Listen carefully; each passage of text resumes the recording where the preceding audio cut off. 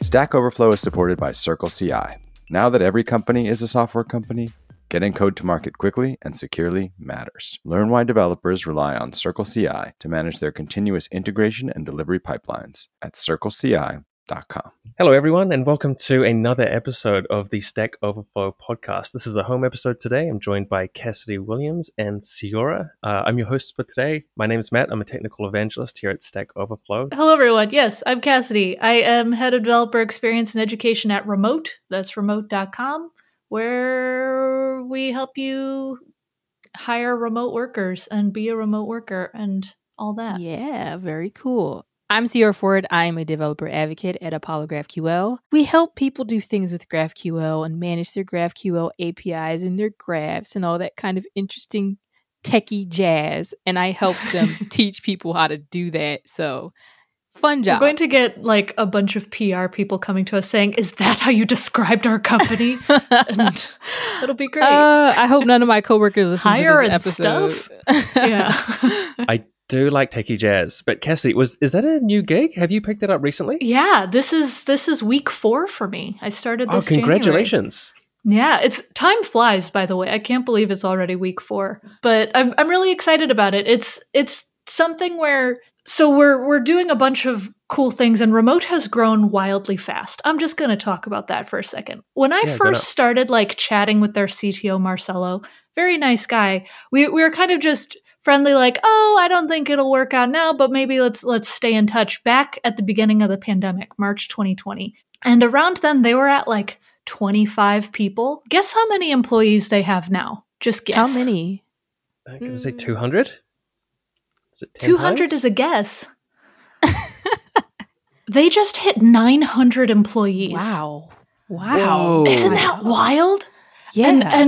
And really, I think it's just what happens in this pandemic. People have been working remotely so much more. And so what Remote does is let's just say I'm a startup and I want to hire a bunch of workers, and I'm based in the US, but I find someone in Budapest who's a really awesome developer, but I don't want to deal with all the legal implications of hiring them and then making sure that they have their benefits and stuff in place. Do I hire them as a contractor, a full-time person, whatever? Remote handles all that for you. And so I could use Remote to hire this person in Budapest, and then they will have a full-time job, paid in their own currency, full benefits and everything. Nice. They act as like an employer of record of that. And they do this all over the world and add more countries daily, it feels like. And so they've just been growing exponentially because of all the remote work movement that's been happening. Awesome. That's so cool. Yeah, it's something that I had to deal with, and is kind of near and dear to my heart, because for those of you who can't tell by my accent, I'm not American, and I'm not hired and working out of America. So I had to go through that whole process with Stack, where they couldn't hire me locally, and so they had to use a third-party company to set up all of my getting paid, all the way through to life insurance and all that kind of stuff. So having a service like that enables you to kind of have a global workforce. Awesome.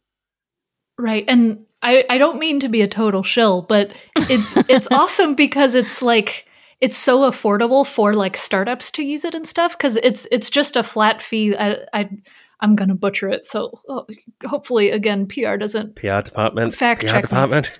Yeah, I'm so sorry, but I think it's only $299 per employee. Oh, and it's a flat fee, and so you can really grow a ton and be able to hire all of these people remotely, and it be sustainable. And that's their whole goal, is to make being able to hire anybody a really sustainable process, instead of going through all the hoops of setting up a whole system just for one person.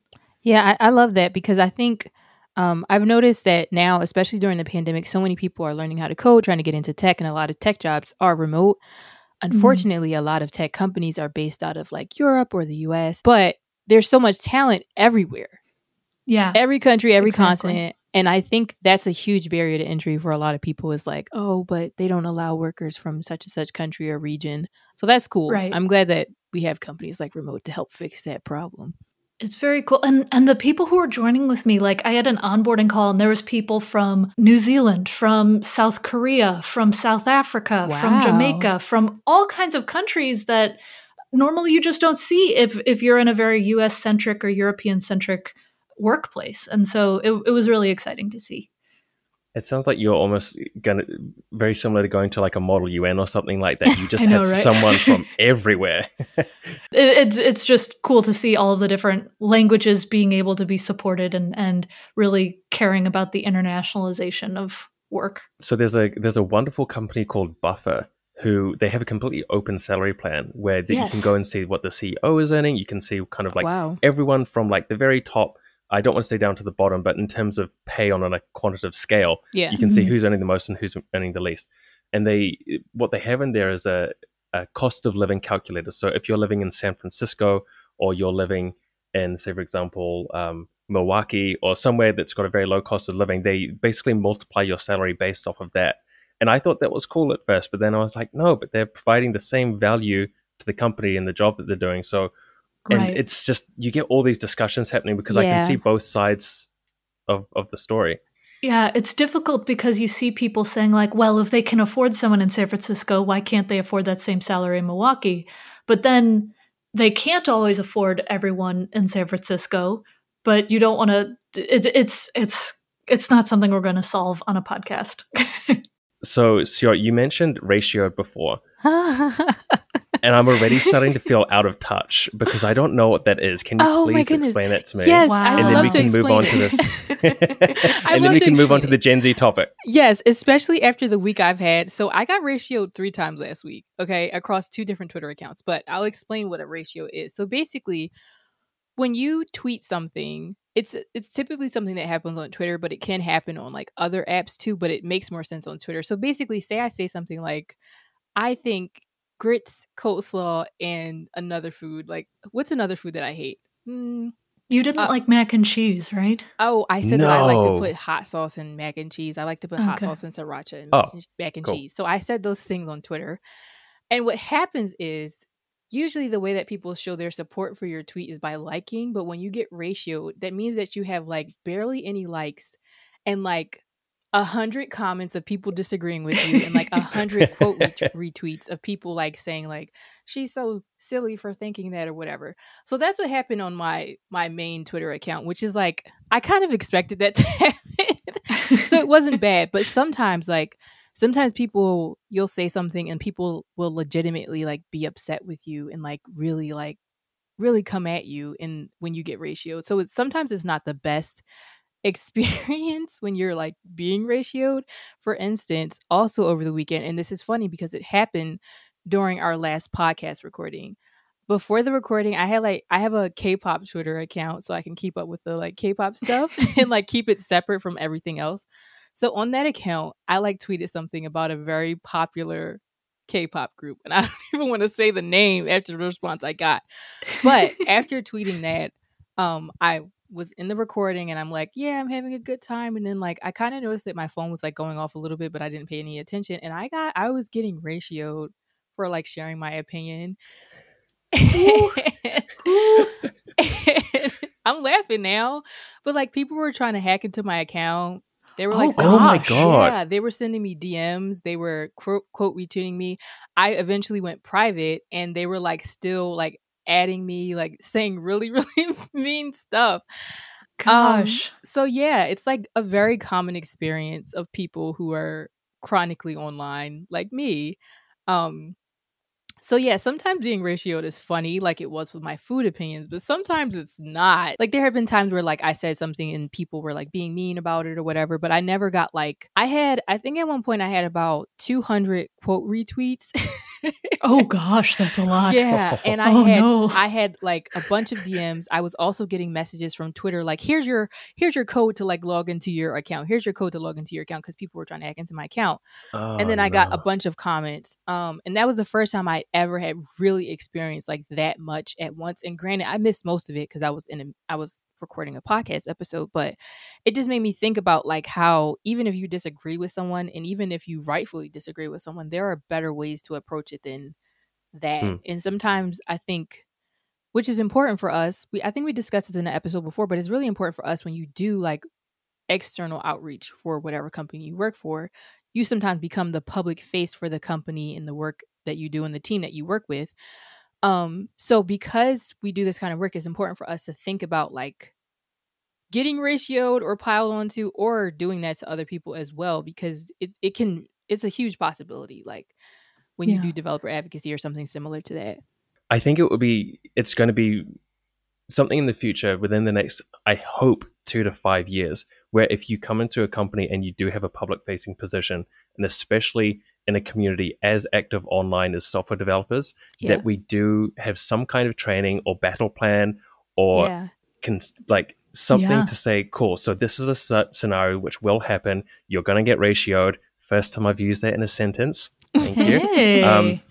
And this is what you should do. This is probably how you're going to feel. This is how you're going to do with it. This is how you protect your accounts and online security and all this kind of stuff. Because this is happening at the moment, but I don't think anyone's really taken any, like, there are no digital courses for like what happens if you get harassed online. It's like a public face for a company. Like, right. I think that's a great way to transition into, like, if we're talking about how the next generation uses the internet, how they communicate, I think that really ties in well to this article that I found. I can't remember the exact title, but it is basically about how computer science educators, especially at the professor level in universities, have found that they're having a hard time teaching students post 2017 basic computer concepts, especially when it comes to like directories and folders and things like that. And I think that really goes into the thing I find interesting about that is how it kind of colors how we'll have to deal with educating and teaching the newer generations about basic computer science concepts, because the world has changed so much.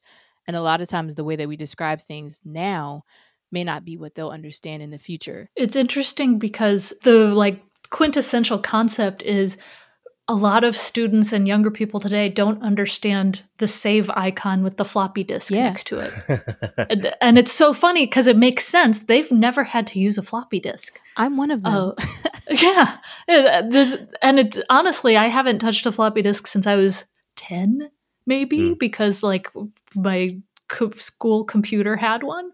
But like, it's interesting. This article goes into how students don't understand the concept of folders on the computer systems, which blows my mind because that's such a core aspect of how computer file systems work. Like they're named file systems for a reason because of files.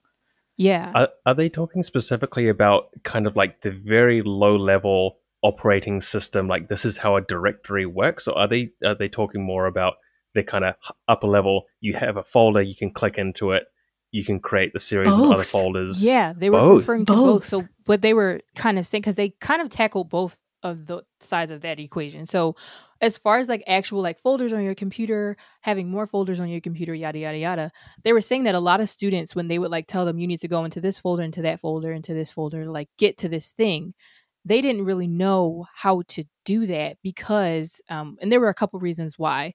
One of the things that they mentioned was that a lot of us have grown up where you didn't need to know where anything on your computer was because you could just search. Some people grew up with computers where you had to know exactly where everything was in order to be able to find it later on and use whatever the thing is. And I'm not even sure if I'm explaining that correctly because that's not what I grew up with. I grew up with always being able to search globally on your computer, being able to search for things on YouTube, being able to search for things everywhere. And I find, and after like reading the article, even when it was describing the concept of directories and how a lot of students have a hard time understanding that because it's based off of the concept that like you have, what was it saying? Like a file cabinet is basically what it's. Right. A file cabinet with folders, files in the folders, nested folders, all that. And when I read it, at this point, I've been doing like working with directories and stuff like that on my like command line for a while. But when I first learned command line, I struggled so much. And reading the article, I was like, is that why? Is it because like I had never been really familiar with the whole, like I even had to ask this now, like what was the analogy? So I've never had to really deal with like file cabinets and knowing which file to go into and all that kind of stuff. So it's just interesting to like think about how as technology evolves and as generations grow and get older, it really changes how we view these systems that some of us are so used to, but some of us are not. So yeah, I'm interested in hearing too, like, if you have ever had an experience like that with either with the directories things or with anything in technology where you were like, this isn't inherently understandable anymore and I'm struggling with it. Almost like I did with the whole command line thing.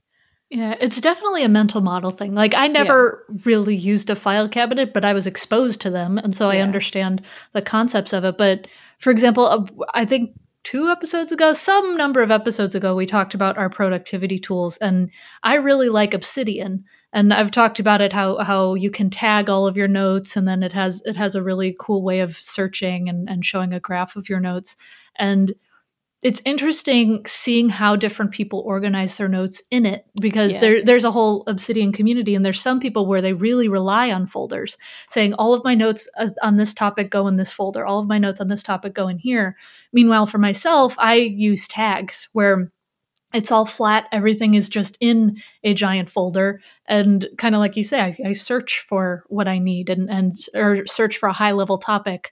And then what I'm looking for eventually comes up. And I think getting used to that mental model in both ways is just one of those concepts where you have to figure out what works for you. And for students that are in these computer science classes, they've never had to think that way about that type of mental model because they can just search and it works, and they've never had to change that. I think that also kind of brings into the question of, like it's an old way of doing things versus a new way of doing things. And the old way is typically, sometimes it is the best way, but sometimes it's not. And I feel like with the whole folder dynamic in search, for me, I understand the benefits of search a lot more than I do. It's nice having everything compartmentalized, and so everything is it has its place. But searching is so much faster, and I'm wondering if that's how computers are going to go, where we're just going to completely abstract away the file system, and we can know that we can just bring up a search bar.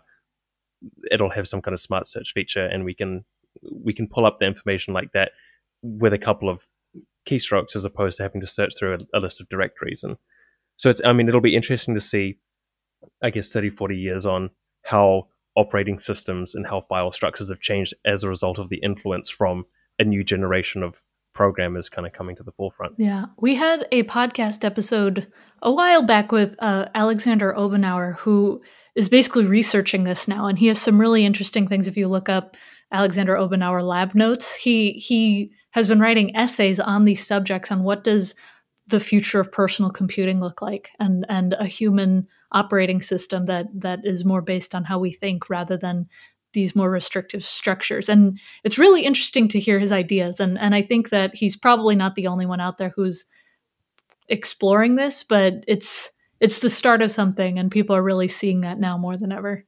Yeah, absolutely. And I just want to add too, I feel like one thing you said, Matt, about like searching is easier. I think we're going to move into a world where we're going to stray away from like, oh, this is complex and so organized and everything looks so like precise and all that kind of stuff. I think we're going to move into a place where we're going to much more prefer things that are simple and easy and quick, especially with this new generation becoming like Gen Z is going to move into the people who are developing products and companies and joining companies and using this technology that we build.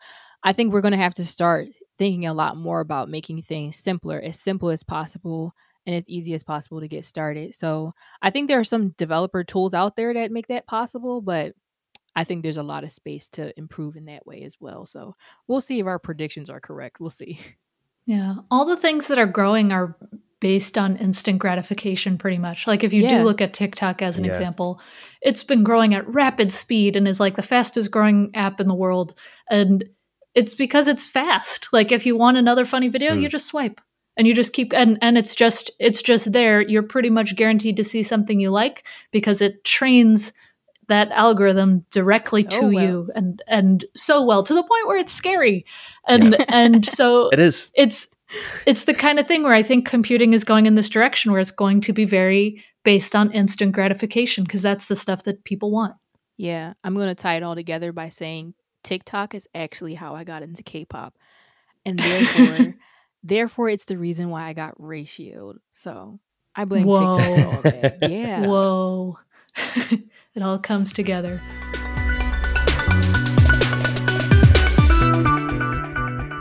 Well, we're gonna lead on from that to the lifeboat. which the shout out today is going to be for member 1983. I specifically looked for a JavaScript question because I was a front-end developer, and I found this one. Why can I not use new with an arrow function in JavaScript/ES6? And this person gave a very good explanation. They basically broke it down as to what did I do wrong? Can I turn an arrow function into a constructor? Can you explain how the specification disallows new with arrow functions? It's not something I'd previously thought about before. I knew you couldn't do it, but now I know why, which is great. Cool, So yeah. thank you very much, 1983. That's a good question too. I would totally record a podcast on just that question because I love that topic. But another day, another time. It would be great to do just an episode on functional programming in JavaScript if people want to contribute to that specific topic. It's a fun topic. Yeah. Maybe that'll be our next topic. I really hope the next topic isn't Matt got ratioed. Just here's why. Eventually. And that's about it. Thank you so much, everyone, for joining. I've been Matt Kiananda. You can find me on Twitter at MattKanda. Please don't ratio me just yet. I'm still working on my social presence. I'm Cassidy Williams. You can find me at Cassidoo, CASSIDOO, on most things. And I'm Sierra Ford. You can find me on Twitter. That's where I'm most active. My username there is Ceoreo. That's CEEOREO_. Great. Thank you so much, everyone. It's been a blast, and we'll see you next time.